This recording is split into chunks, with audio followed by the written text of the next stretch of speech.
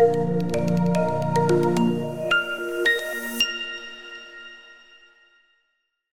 Wade, a McDonald photography instructor. I'm Mary Gruss, English instructor. This is our podcast. Our podcast. I'll see what you did there. Rethink.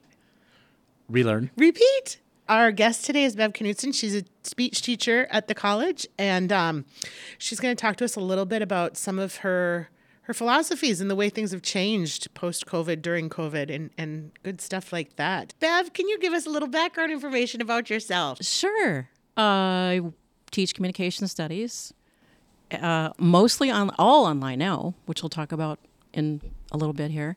I have also taught for St. Cloud State. I have also taught for St. Cloud Tech. Used to teach history, but as much as I love that, I love communication studies more. I hope Sam Nelson does not listen to this podcast. And it's a second career for me, so I didn't start teaching until 2008. Really? Yeah. I didn't realize it was that late. Mm-hmm.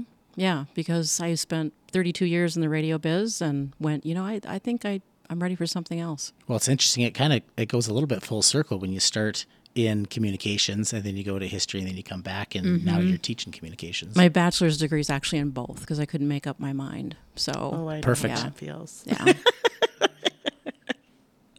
Oh my gosh. So you came, but you taught history at St. Cloud though, didn't you? Both. I taught for both departments up there, and then actually taught concurrent in the Hutch High School for a couple of semesters. Literally my dream job. When I finally got an opportunity to interview, that's exactly what I said. Like my first degree was as a non-traditional student here on the Wilmer campus. Got my AA, and I was just addicted to learning. Didn't do so well the first go around when I was 17, which I sometimes will share with students to say, it's okay to mess up. Just don't do what I did. And then I just became a ferocious learner and curious, and I just kept going and going and going. And I think taking classes became like a hobby, even when I didn't really need to. So, yeah, I love learning, and I just feel really blessed, feel really lucky. I've had the life experience and the background, and now I have the education to support that and have the credibility to do what I want to do. Isn't it fun to think about it that way? I'm going to start my doctorate in the fall, and this whole ungrading stuff, right? Wow. And it's like thinking about it, and I keep thinking, now I'll have the credibility. Like, I've done so much research. I've done a lot of projects with it. But when I'm done with the doctorate, people can't say, you don't know what you're talking about. And I can be like, yes, I have a doctorate. I have a piece of paper that says I do indeed know what I'm talking about. Don't judge me. Bev, I think what was the first question we asked you? You asked me to talk about things I learned when we shifted to online. Oh, yes. And I think with anything, when you're new to it, did you teach online before COVID actually hit, or were you... Partially. Okay, so you did have some experience. Yes. Were they hybrid classes, or were they actually online classes, but it just wasn't your full load? Both. I just kind of blend. I had fully face-to-face, I had blended, I had online. So it was quite a mix. Okay. Yeah. I became very interested in Quality Matters, which taught me a lot about accessibility and course design and things like that. I took just about every course that I could take through them. But, when you're a new teacher, you want to do everything so perfectly. And so you tend to teach like you were taught. Here's the textbook. I'm going to talk at you and lecture at you. I'm going to give you exams, and you have to write all these papers. And, it was a lot how I learned. And so with that switch, I was so grateful to be able to teach online before, I call it the Great Calamity. Yes. The Great Calamity. One of the things I didn't care for was having to switch my face-to-face class to Zoom synchronous. I thought that was really painful. For some people, they didn't mind that. But for me, I just thought I have to do one or the other, fully online or fully face-to-face, or where I have some contact with the students in a classroom sort of thing. Right now, I am completely online, and there are a lot of reasons for that. I never ever thought I would be fully online teacher, but there's a lot of advantages to it, not just for me professionally, but for the students as well and the type of students that we have. So are you synchronous or asynchronous now? Asynchronous, completely asynchronous. So you don't have any specific meeting times with the students unless they need help and they want to contact Yeah, you? other than my virtual office hours, and I kept all of those on Zoom too, because, when you're in your office, that doesn't, like your physical space, that doesn't always work for them. And so I find I have actually students show up more if I have them on Zoom. So I'm keeping them that way. No, if they want to meet face to face, that's fine too. I'll do that. But we don't know, like, this semester I'm completely online, and I have office hours in Zoom, and then I add, I can meet you on whichever campus is best for you. But because we'll have students in the cities, you can't just be sitting in Wilmer waiting for them to show up. Yeah. I think that's one of the fun things about online is that you just get this huge variety of students from all over the place. I had a guy who was in Africa, and like, how are you getting all your stuff in on time and time zone changes? And it's just amazing. And then, that sense of community. So it's not just Hutch students who may know each other or Wilmer students who know each other. They're making new connections and learning different things. Well, so and I would argue that really like. the diversity it's not just geographical, right? Because when we went online with our program, we saw a shift kind of away from the traditional student. We were able to go, and more students that were had families, they were working part-time or full-time, were able to take those classes because they're asynchronous. And because there's no specific meeting times, they could set aside the time, but do it in the evening or do it in the morning that worked with their schedule. So yes, like they're spread out all over the country or all over, the world, but also they're diverse in other ways. Yes, absolutely. No, it's exciting. And I love learning about, new people and watching them kind of engage with each other and how they find common ground. It's like, oh, me too, and then you kind of grow from there. Well, so tell me more about that. I think one of the hardest things that I struggle with in my classes is getting that engagement, especially student-to-student engagement. Mm-hmm. Tricks, tips, are you doing discussion boards? What's worked for you? Well, and I know that not everybody loves discussions, but I've really changed. I used to give points like how many did you read and how many did you post, and it just got too complicated. So my teaching philosophy, if I had to boil it down, is keep it simple. Yeah. Because you forgot the stupid at the end, because that's actually me on this side of it, is the keep it, like people, I have to we'll remind just go myself. With silly. Keep it simple, silly. I love it. But we've all been in classes where the instructor might have been completely disorganized, completely detached, combination thereof. And there was a few years ago, I got a little teaching award, and I'm having to speak in front of all my former professors. And I'm telling them, you taught me this, you taught me that, you taught me this. But I was studying them just as much as I was studying the material. And how did I feel? I had one graduate class actually where I don't think their professor was necessarily in very good standing with the university, and she was on her way out, and she just really you could tell she didn't really care. Nice person, very nice person. One example, and I'm really trying not to go down too big of a rabbit hole. On a Monday, she would open up everything and say, here's what you're doing this week. There was no real syllabus. There was no real schedule. And for someone who's type A like I am, I was a nervous wreck. So one Monday, I opened up the announcement, and she said, you have 3 10-page papers due by next Sunday. And so I'm like, okay, that's all right. I have a full-time job and activities, and I have children, and I have a life, but I guess I'm writing 3 10-page papers in 6 days. Wow, that's... Someone checked with her, and she meant to put 3 3-page papers. Of course, I was already 25 pages in at this point. Gosh. Yeah, so I thought, I want to be clear. I want to be concise. I want everything to be streamlined. I don't want the content and the course design to completely overwhelm the students so that they're frustrated, because I've been that student. Exactly. Yeah. Exactly. I have a little motto that I've been kind of going by, and that is the least amount of surprises. No surprises for the students. Mm-hmm. Like, they know literally today, first day of the semester, they know what projects we're working on. They know dates that are fairly accurate. They know what equipment they need. They know what we're shipping them, right? I could go on and Yeah, on, but yeah. so it's not that huge surprise that, oh, the final's worth 300 points and the whole rest of the class is only worth 20 points. And now I know that if I get sick or if something comes up on that last week of school, there's no Yeah. possible way that I can make this work. Like, no surprises. Yeah. I don't have anything to hide from my students, Exactly. and I want to give them as much information as possible so that they feel secure and comforted taking this class, knowing what we're doing on a weekly basis. Absolutely. You know, though, I don't think that that's necessarily just for online. The more online I've taught, the more I put that practice into my face-to-face class as well. Like, my lecture should be supportive of the material, but also be that, let me clarify. Absolutely. Let me break this down. That's what I do too. Because I assume that they're reading the text. We know they don't always. We assume, hope, we have aspirational, right, that they will do it. And I don't want to waste their time or mine just lecturing on the same stuff they're reading about, but unpacking some of those more complex ideas. That's I tell them the best part of my job is when you've done that legwork of reading the material so that I can tell you and share with you those insights and experiences that it took me thousands of dollars of grad school, to have.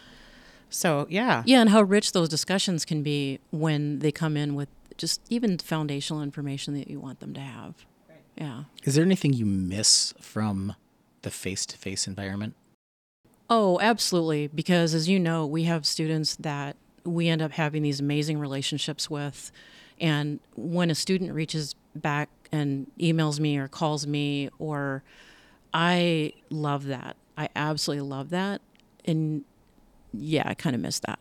And I think you tend to have that more in a classroom. I have one young lady she was a great student, wonderful human being. She took a ton of my classes, so I felt like I got to know her a little bit better. And she sent an after the semester, here's what I'm doing now, and I started my own business, and this is how I'm kind of using some of those skills. That's killer stuff right there. It really is. But yeah, there's a distance when you can't really get to know them, and it's electronically mediated, so you can't gauge the nonverbals, and yeah. So thinking about that, right? The Great Calamity happened and forced you to it forced us all to rethink our teaching. Right. So one of your pieces was keep it simple, Yes. right? Yes. How else did you change? Honestly, the Great Calamity and this switch made me more productive because not being pulled 17 different directions and not having a lot of interruptions and things, I was able to really focus. I think I did, better work. It's like when you're building a class in D2L, you got to stay in it. You can't get up every 30 minutes and Go teach or go whatever. to a meeting or yeah, do something else. You have to kind of immerse yourself in it. I do anyway. But it really made me rethink all of my classes and how I'm doing them. And there's no excuse for not fixing something that's clearly broken. Like over the break, I made a major change in my argument and reasoning class because it took me, in my humble opinion, I think it takes 2 or 3 years for you to get a class right at that sweet spot where you might do a few tweaks. At least. Right? But this was a pretty major change, and this is a class I only took over like 3 years ago. So thankfully, I got it done before the first day of school. But I think that's really important just to, and I do a course survey at the end, and I ask students, why did you take this class? And how are you going to use this personally and professionally? And that's great information. Or if they said, I also ask them, what helped in your learning? Not what you did or didn't like. No one likes taking tests, for heaven's sakes. But what aided in your learning and what did not? And I try to provide as many resources as possible because we have all these different learners. So an example would be I provide optional note-taking forms that match my PowerPoint lectures. So they can just print them out, and if they're that type of learner, but when you put your hand to something, sometimes you're more likely to learn it. And I'm a visual learner, so I love infographics. Some people are oral learners. They do not, want to read. They just want to.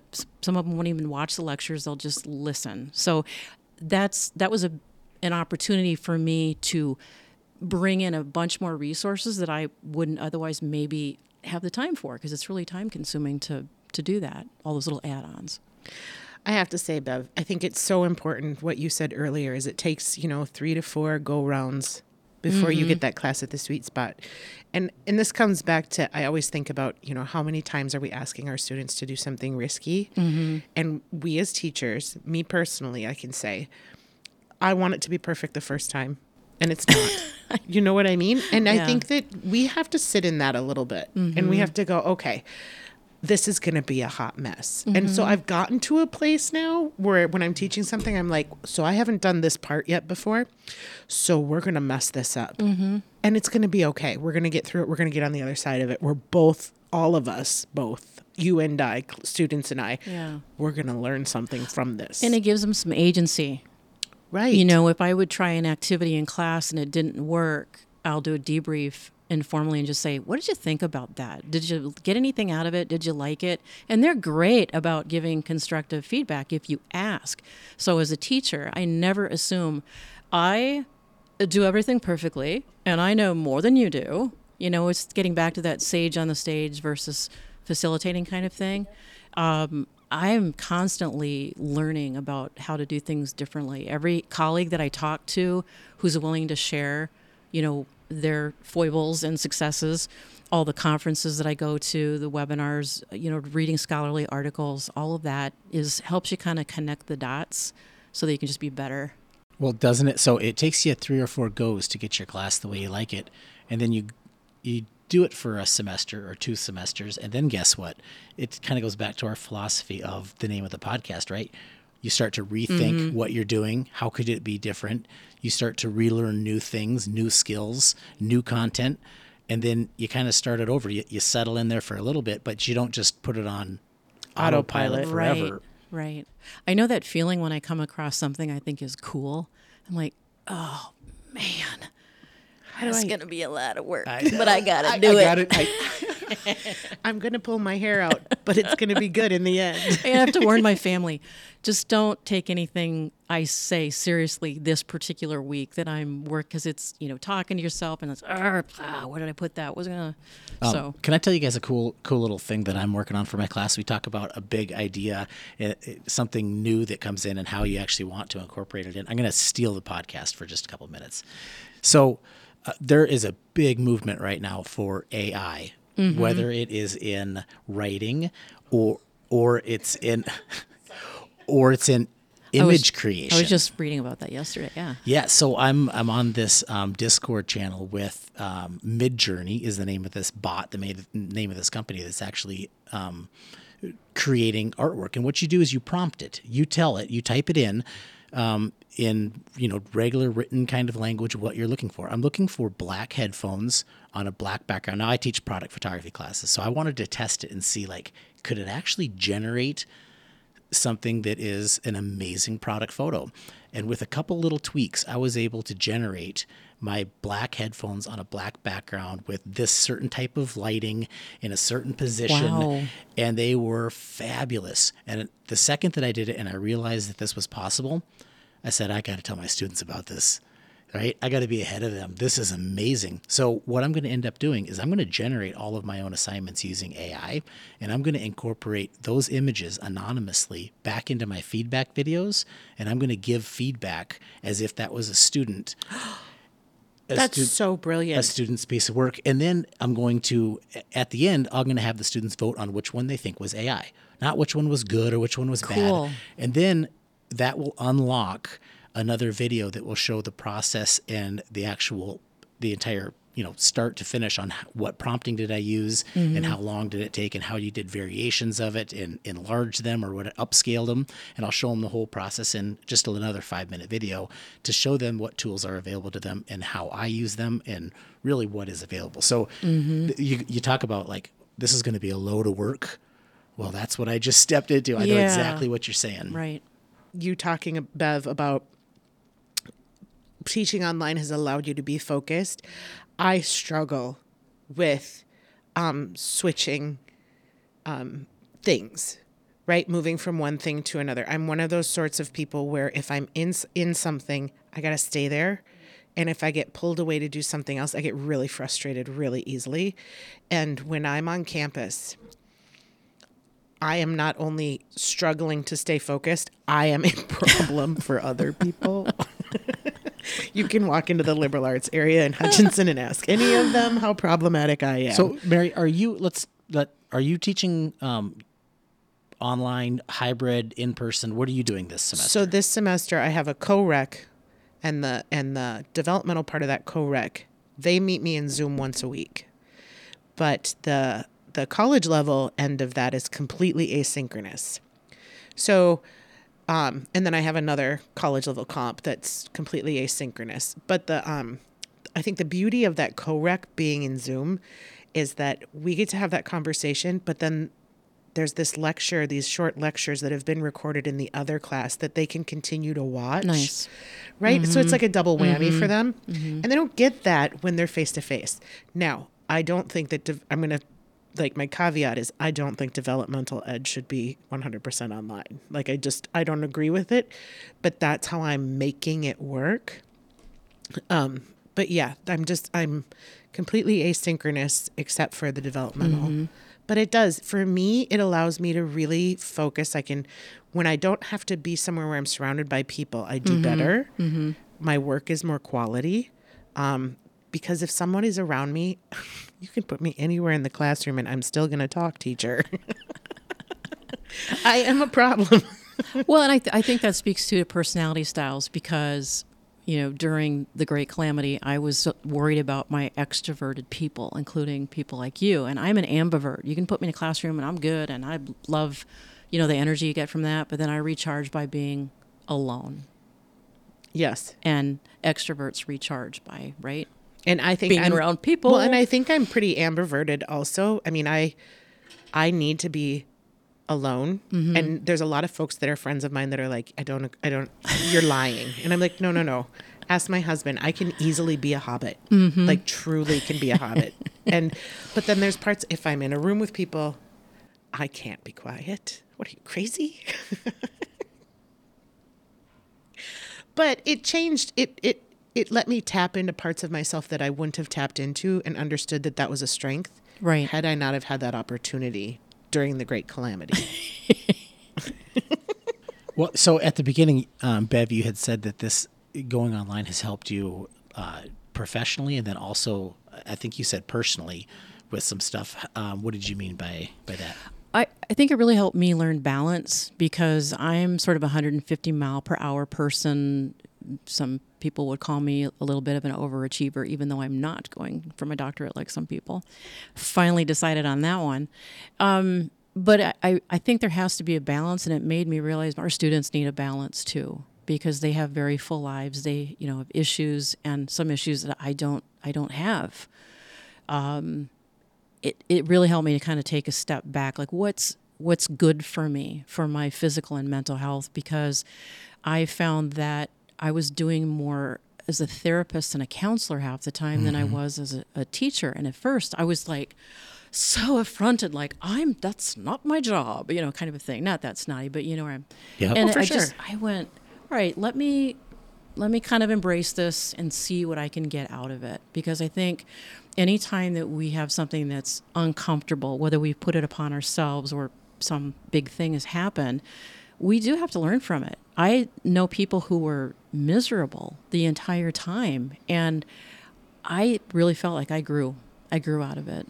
And I'm not saying I'm grateful for, a virus to shut down the world, and I would like it to not happen again anytime soon.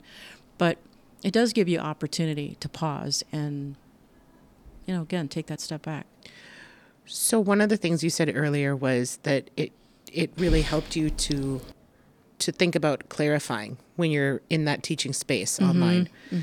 So then also you've learned to have balance as a teacher and think about those students, right? On the other side of it. Right. What else? What else was a takeaway for you? And let me give you a couple of examples from this too, is that, we've all had students in tears. And it's really awful when you're on Zoom and you can't hand them a tissue, right? Because I remember the good old days where I'd say, all right, come on in my office, let's talk. and you'd hand them the tissue and they'd let it out and you'd figure it out. I don't know. I had being online gives me an opportunity to kind of take my time and think it through. So when I discovered a plagiarizer, for example, it would be really easy to just go to, well, she did it on purpose. I had a very wonderful conversation with a student, and we figured it out. And she didn't know, and she hadn't learned about it. And we made it work, and talk about a teaching moment, you know. Or when I had the student drop the F-bomb at me in an email this fall, if he had done that to my face, I'm not sure how I would have reacted, but I was able to take some time, think about how I was going to respond, and model appropriate behavior in email, and kind of tie that back into professionalism and relationships and things like that. So it's made me more patient and less. I don't consider myself to be judgy, but you know, there's always that opportunity you have. Is this a choice, or is this something that happened to them? You have to take the time to figure that out, instead of just assuming they're not trying or assuming they don't care. There's a lot of other stuff, you know, going on there. So I'm a little bit quicker to sympathize with them and reach out. But there's also that boundary where you know, I love students, but I can't let them suck my soul out either, because you know, I tend to be empathetic. Yes. and we do care. But when you have 130 people who need you, and it's just exhausting. It depletes you as an individual. Were you more exhausted teaching in person than you are online now? No, I mean, I think I had the epic levels of exhaustion during COVID, absolutely, and I feel recharged, definitely. I feel like I've got more of what I need to handle student issues, and Starfish. I think that's a beautiful tool if used correctly. I've kind of messed it up a few times and sent out a bazillion alerts, and the counselor, I feel like I have to apologize to them, or the advisors rather. It's like, I'm so sorry that I sent out 415, because I think that's, you know, it's just because it just creates a lot of work for them. I know I get a lot of pushback on this, but I will stand by the fact that I give my students, because I still don't even know how to get into my email post-COVID, or my voicemail post-COVID, in my phone in my office. The light is always blinking and I don't know. Anyways, I have given them a Google number so they can Google text me, you know, and I tell them, you know, day one of class, I always say, you always and forever have an audience. Always and forever consider your audience, whether you're texting, whether you're, you know, emailing. And I had a situation this fall where a student, just so unlike him, did not hand in the final. And it was, I keep thinking, because I had the time to step back, right? It was completely asynchronous class, and this was just out of character. And I thought, you know what the problem is the final writing project was called the final revision. This was called the final reflection. Oh gosh, yeah. You see, confused. Yep. Yeah. And he handed in the final revision and the final reflection. And I emailed him, and sure enough, you know, he wasn't responding to the email because it was the school email. So finally, I went all through Starfish and I found his phone number, and I texted him through my Google phone, and I was like, buddy. And he, I mean, instantly, 1 second. Yes. And was like, yes. Oh my gosh, Mrs. Cruz. And I was like, listen, it's okay. Yeah. You know, the world is not ending. He's like, I thought I did it. I totally know what you mean. But it's that ability to connect in so many different ways. And Starfish has allowed me to stay connected with students. And I tell them, and I make it a verb, I will starfish you, you know, but it's not out of anger or frustration. It is out of a way to build that level of support and sort of wrap around. Right. The more people that know, especially when you're online, because you can feel alone. Right. You know, the more people that know and are involved, the more people you're going to be like, oh, they care. You know, because. Yeah. And I think that speaks to, I mean, I love technology, not as much as Wade does, but I consider myself to be fairly proficient with the abilities and the skills that I have. And I have announcements and I have them pre-scheduled, but they're very, I wouldn't say they're personal, right? Good job on, it's like that support sandwich. Good job on that discussion. And then I might add something, and these are some trends that I'm seeing, so you might all want to consider improving those for the next discussion. And then they get their individual feedback as well. And sometimes, as we know, it's hard to do that support sandwich. You're doing this well, these are things I want you to work on, keep up the good work kind of thing. That can be really challenging, but I think it's also really important, right? To let them know I am watching, I do care. That's one thing I love about D2L is like you can creep on them and you know exactly how long they've spent on it. If they didn't do well on a speech, well then maybe, buddy, you should have read the directions that have been available to you in week 1 and not wait till 10 minutes before it was due on Sunday night. That kind of thing. And having that kind of, it's kind of micromanaging, I realize, that oversight with them. I need them to know. I can see everything that you're doing. I need you to know how long you spent looking at that video, or that you didn't watch this one. And I think that would help you do better on the quizzes or whatever. But you're in D2L with them, Bev. And I think absolutely. That's something to really listen to really focus on, because I don't think it's specialized for just Ridgewater, right? Like, I think it's universal that there are people that believe when you put it online, you can check out. Oh my gosh. I think it's so much more work. Like it's all the work on the front end, because I want everything to be perfect on day 1. I don't want any confusion. And then I'm obsessively monitoring it. I don't do that with a face-to-face class. They're there for 50 minutes. See you Wednesday, right? But this, for me, really suits me because I love getting into the weeds. I love all the details. And when they, for instance, if I have a student who's not doing well on quizzes, it's like, well, hon, I gave you 20 minutes and you're only using 6, so stop flying through them. Right? And it helps me. Yep. Kind of go, and they're like, "Oh, busted! All right, she's trying to help me, I guess." She can see this stuff. But I think that Wade, you weren't sitting here right away when Bev handed me this plethora of papers, and one of the things you handed me was your agenda that they get on day 1, and I had said to you, "Oh, so this is like a tentative agenda. I do one of these too," and you said, "Solid, doesn't move."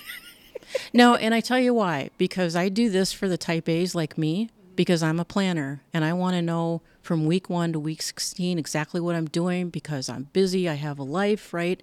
And for the other students who are not, they can still function within that. And then I say in there, if I need to move anything, it will never be to your disadvantage. I will move it further out, right? Right. And this particular class, that one I handed to you, I've been doing that one for a while. It's pretty set. It's pretty set. I change some things on it once in a while, but it's working really well for me. Or I'll delete something. I'll say, nope, we're not doing that assignment. And we know when COVID hit, we lost 2 weeks, I think, where we couldn't teach. Oh, I think it was 3 weeks. So I chopped, I gutted. But if you come up with a new idea, you'll never throw it on the students last minute. It'll be a next year project that you put into it. Yeah, absolutely. And I think that's so important, because then that allows you to think it through. Right. Because I can teach on the fly in a classroom. Yes. But I cannot teach on the fly in asynchronous. Me too. It doesn't Correct. work the same way. It doesn't. And it doesn't translate for students. I think for them, it feels very messy. And I am a student that when I've taken online classes, I can't stop attending to them. So I get very anxious. And so I have a tentative agenda, but it really is pretty solid. But along those lines, in the tentative agenda, it says, this really is to let you know what the semester is going to look like. The weekly guides will flesh it out further, but I will never add something at the last minute. And I mean, these are the big assignments, and these are when they're going to be. Right. But if we need to slow down, I'm going to slow us down. So one thing that I've heard that has helped some students get over that feeling of, I can't get out of my online class, I don't know if I've done everything, is some people are using checklists. and then they can check it off. And then once they get those 7 items checked off for the week or whatever it is, they can breathe, put it behind them, and know that I've accomplished what I was supposed to, instead of always being in there saying, did I miss a reading? Did I miss a test that was connected to a third-party app or something on there? So yes, you're not the only one that has that feeling. I've heard that from students, is they want peace of mind when they've put in the work and they've done the effort. They want to know, when can I move on to my next class, my next project, I have to be able to put this to bed. Yes. Yeah. Scrape it off your plate. Absolutely. For me, I do a little visual. This is what it looks like when you've done something. This is what it looks like when you haven't. The check. And I used to use that checklist feature, but I found that read, watch, do, it does the same thing. If I create the sub-module, it still gives you the check and the dot without having to go into an actual checklist. So you, on each week, have, this is what you need to read, this is what you need to watch, and this is what you need to do. Yes.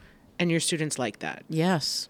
I just want to say that again out loud, because I think the more we can help other instructors with these tips, the more confident they become and the better their classes run. Yeah. Well, and then you're dealing with teaching instead of just putting out fires all the time. Like, I don't know where that is. And, again, circling back to the experiences that we've had as students, I just remember thinking, I am never doing that to a student. Oh, for sure. Oh, I'm so stealing that. It goes both ways. I think a lot of times going online for me I put more work into the back end of it instead of putting out fires when we were in person. That was exhausting, and I was never very well prepared going into those. I thought I was, but now after teaching online, I realize, my organizational skills they're on point now teaching online. Am I perfect? Oh, heck no. But is it way better than when I was in person and I had to kind of go with the flow depending on where we were? Going online was like a great equalizer for me. It really made me, and going online, especially during like the Great Calamity, because I wasn't before. And when I shifted, my philosophy changed because I saw students in their worlds. Yeah. Do you know what I mean? Right. And I realized the level of privilege I have. But I also realized that I can't expect of them what I expect of myself because I'm not the learner in the classroom. And so I am a fire, I would spend all my time putting out fires. And so I really focused on how can I pare this down and how can we go deeper? Right. And how can I make sure that I'm addressing all those little questions and then the fires don't happen. Right. And I think, too, that also speaks to, I've gone from having very high stakes assignments, and that was the big change I made in my argument class, is that I had an assignment that was an analysis, and it was worth almost a third of their grade. And I think that is probably one of the dumbest things that I have ever done in my life. So I can still use the same materials, but instead of having those bigger pieces, I do small bites. But I also require certain assignments. So if you miss your narrative speech or your ceremonial speech, you cannot pass the class. And the reason I do that is because people fear public speaking more than death. So if you don't make them do the speeches, they won't do them. I don't care if it's the worst speech you've ever given. It's about progress, not perfection. And I just want to see progress between this speech and this speech. That's learning. And honestly, most of the speech grade is about, can you follow directions? Can you follow directions? About half of it, it's not about you being a perfect public speaker or a perfect writer or whatever. It's about, can I see a difference between this one and this? We start out day one. My very first introductory video says, this class is an elephant. And you can't eat it in one bite. Right. Absolutely. Those last 2 projects, the bigger writing projects, you can't do them now. Yeah. You have to know these things in order to do that. So we're going to spend the first half of the semester learning these steps. Right. And we're going to apply them the second half of the semester. Yes. But you can't get here unless you do this first. Exactly. So we need to take small bites of the elephant. So, Bev, I think you're a pretty passionate person, probably about a lot of different things. Why teach? Right. I have 'Cause some you're the notes on that. student. You say, you're like a professional student. When I graduated, so the first time I went to college, I was very immature and I dropped out because I liked a lot of things better than I like going to the classroom. I don't know anybody else like that. It's like the commercials with the mayhem guy. It's like, just avoid this person. And then when I went back to school, I just was so curious, and I was, oh my gosh, I couldn't get enough. It's like I was just addicted to learning, and the lifelong learning thing, I just really got it. And when I could turn that into a degree and another degree and another degree and another degree, it's like, okay, I guess we'll stop now. But when I started, I thought all my students were going to be transfer students like me, that they were going to be university students. But the truth of it is I have about 50 to 75% of my students are technical students. And I feel like they have a different take on things. It's not about being a comm studies major. It's not about checking off that general and going to university. It's my program is more important than your class. And I've had a great story. It's a shift, There's isn't it? a guy who was a deputy. He's now a deputy. And he was in the law enforcement program. And he was doing really well. And then he kind of messed up at the end and he got a D. And I crunched those numbers 17 times going, what happened here? How did I miss that? And I realized that he just kind of messed up at the end. I ran into him. So here he's, twice my height, and he's got his gun and his taser on, and he's standing there, and I was getting my car worked on, and he says, Bev, I just have to apologize to you. I needed to make sure that I was getting a C or better in my program and had to let yours go. And I said, well, at least you passed. Not beautifully, but you passed. That was a really big lesson for me, that it's, students are very happy getting a C. Am I passing? Cool, because their interests and their efforts are being spent elsewhere. And making it relevant. That's the one thing that especially technical students have taught me. It's like, I got to be able to use this. So I try to tie back, say, a narrative speech. When you're going for a job interview, you're telling a story about yourself. You're presenting yourself. When you're doing an elevator speech, which is a 30-second pitch on yourself, that's a job fair. That's because we make our first impression in 15 seconds, and I want to help you make it right. So it's the relevancy piece to me. That's a huge shift for me. I've gone away from the theoretical, more highbrow, talking about it, to treating it like a studio class, like an art class we're going to do, and then we're going to give feedback to each other. It's a whole different way of doing things than when I started. What are, if you don't mind sharing, a couple of your projects that you think are just total top tier, ones you love to assign and you love to look through, or you love to listen if it's a speech, or what is it? What are some of your favorites? Speech is at the top of my list. And so this semester I have a lot of speeches. I have 3 sections of the same class, which is the intro class. And so I'm grading, 70 speeches in a week. And I love it. I like the narrative speech. I learn about my students because they're just telling a story about themselves, about some cool experience they had or some dramatic moment in their life. And then, any of the speeches, they're challenging to grade, but I do love them. In my argument class, I have a debate analysis where they watch debates from the Oxford Union. I saw that in here. And they do great topics like totally relevant to college students: safe space, no platforming, which is essentially, are you going to give someone a platform to speak on campus or not? So it's just this trove of stuff. And I'll have them decide who is the best speaker, right? And they have to apply terms and concepts that we're talking about, and use a model that's provided for them. And then they discuss it. Who was the best? Oh, you thought they were the best? I thought these guys were the best. And then when they're all done, I tell them which team actually won the debate. Right. So it's cool, and I don't really get much pushback on that. That's actually the one that I simplified, because that was the monster assignment that just needed to be toned down just a little bit, and doing it in smaller bites, right? So I basically cut that assignment in half, turn it into 2 smaller assignments that help kind of build on each other. And gave them time. Mm-hmm. Right? It gave them time to sit in it and play in it. Yeah. Yeah. I didn't realize until I was teaching online how much time I did not give my students. Because it took so much time for me online. Right. So I mean, Yeah. I have a friend who teaches at St. Cloud State, and she said she loves numbers. Bev, I sat down and calculated all the things that I have to do in between teaching and my campus responsibilities, and I have 5 minutes for each student each semester. And I went, Oh my. Oh my. I think I'm going to try to do a little bit better than that. So I think, too, the teaching gig is such an amazing... like, wow, I can't believe I get to do this for a living. And, you know, we all have frustrating days where you're trying to track students down and figure out why they didn't turn something in, like you said, Mary. But I got a second chance. And that's what I want to be part of, too. You know, they're all trying to do something better. You don't torture yourself by going to school just... I just got some extra cash sitting around and time, and I like writing papers and taking exams. So, you know, they're trying to make their lives better. And that's exactly what I was doing. You know, I got burned out on my last career, and I had no degree.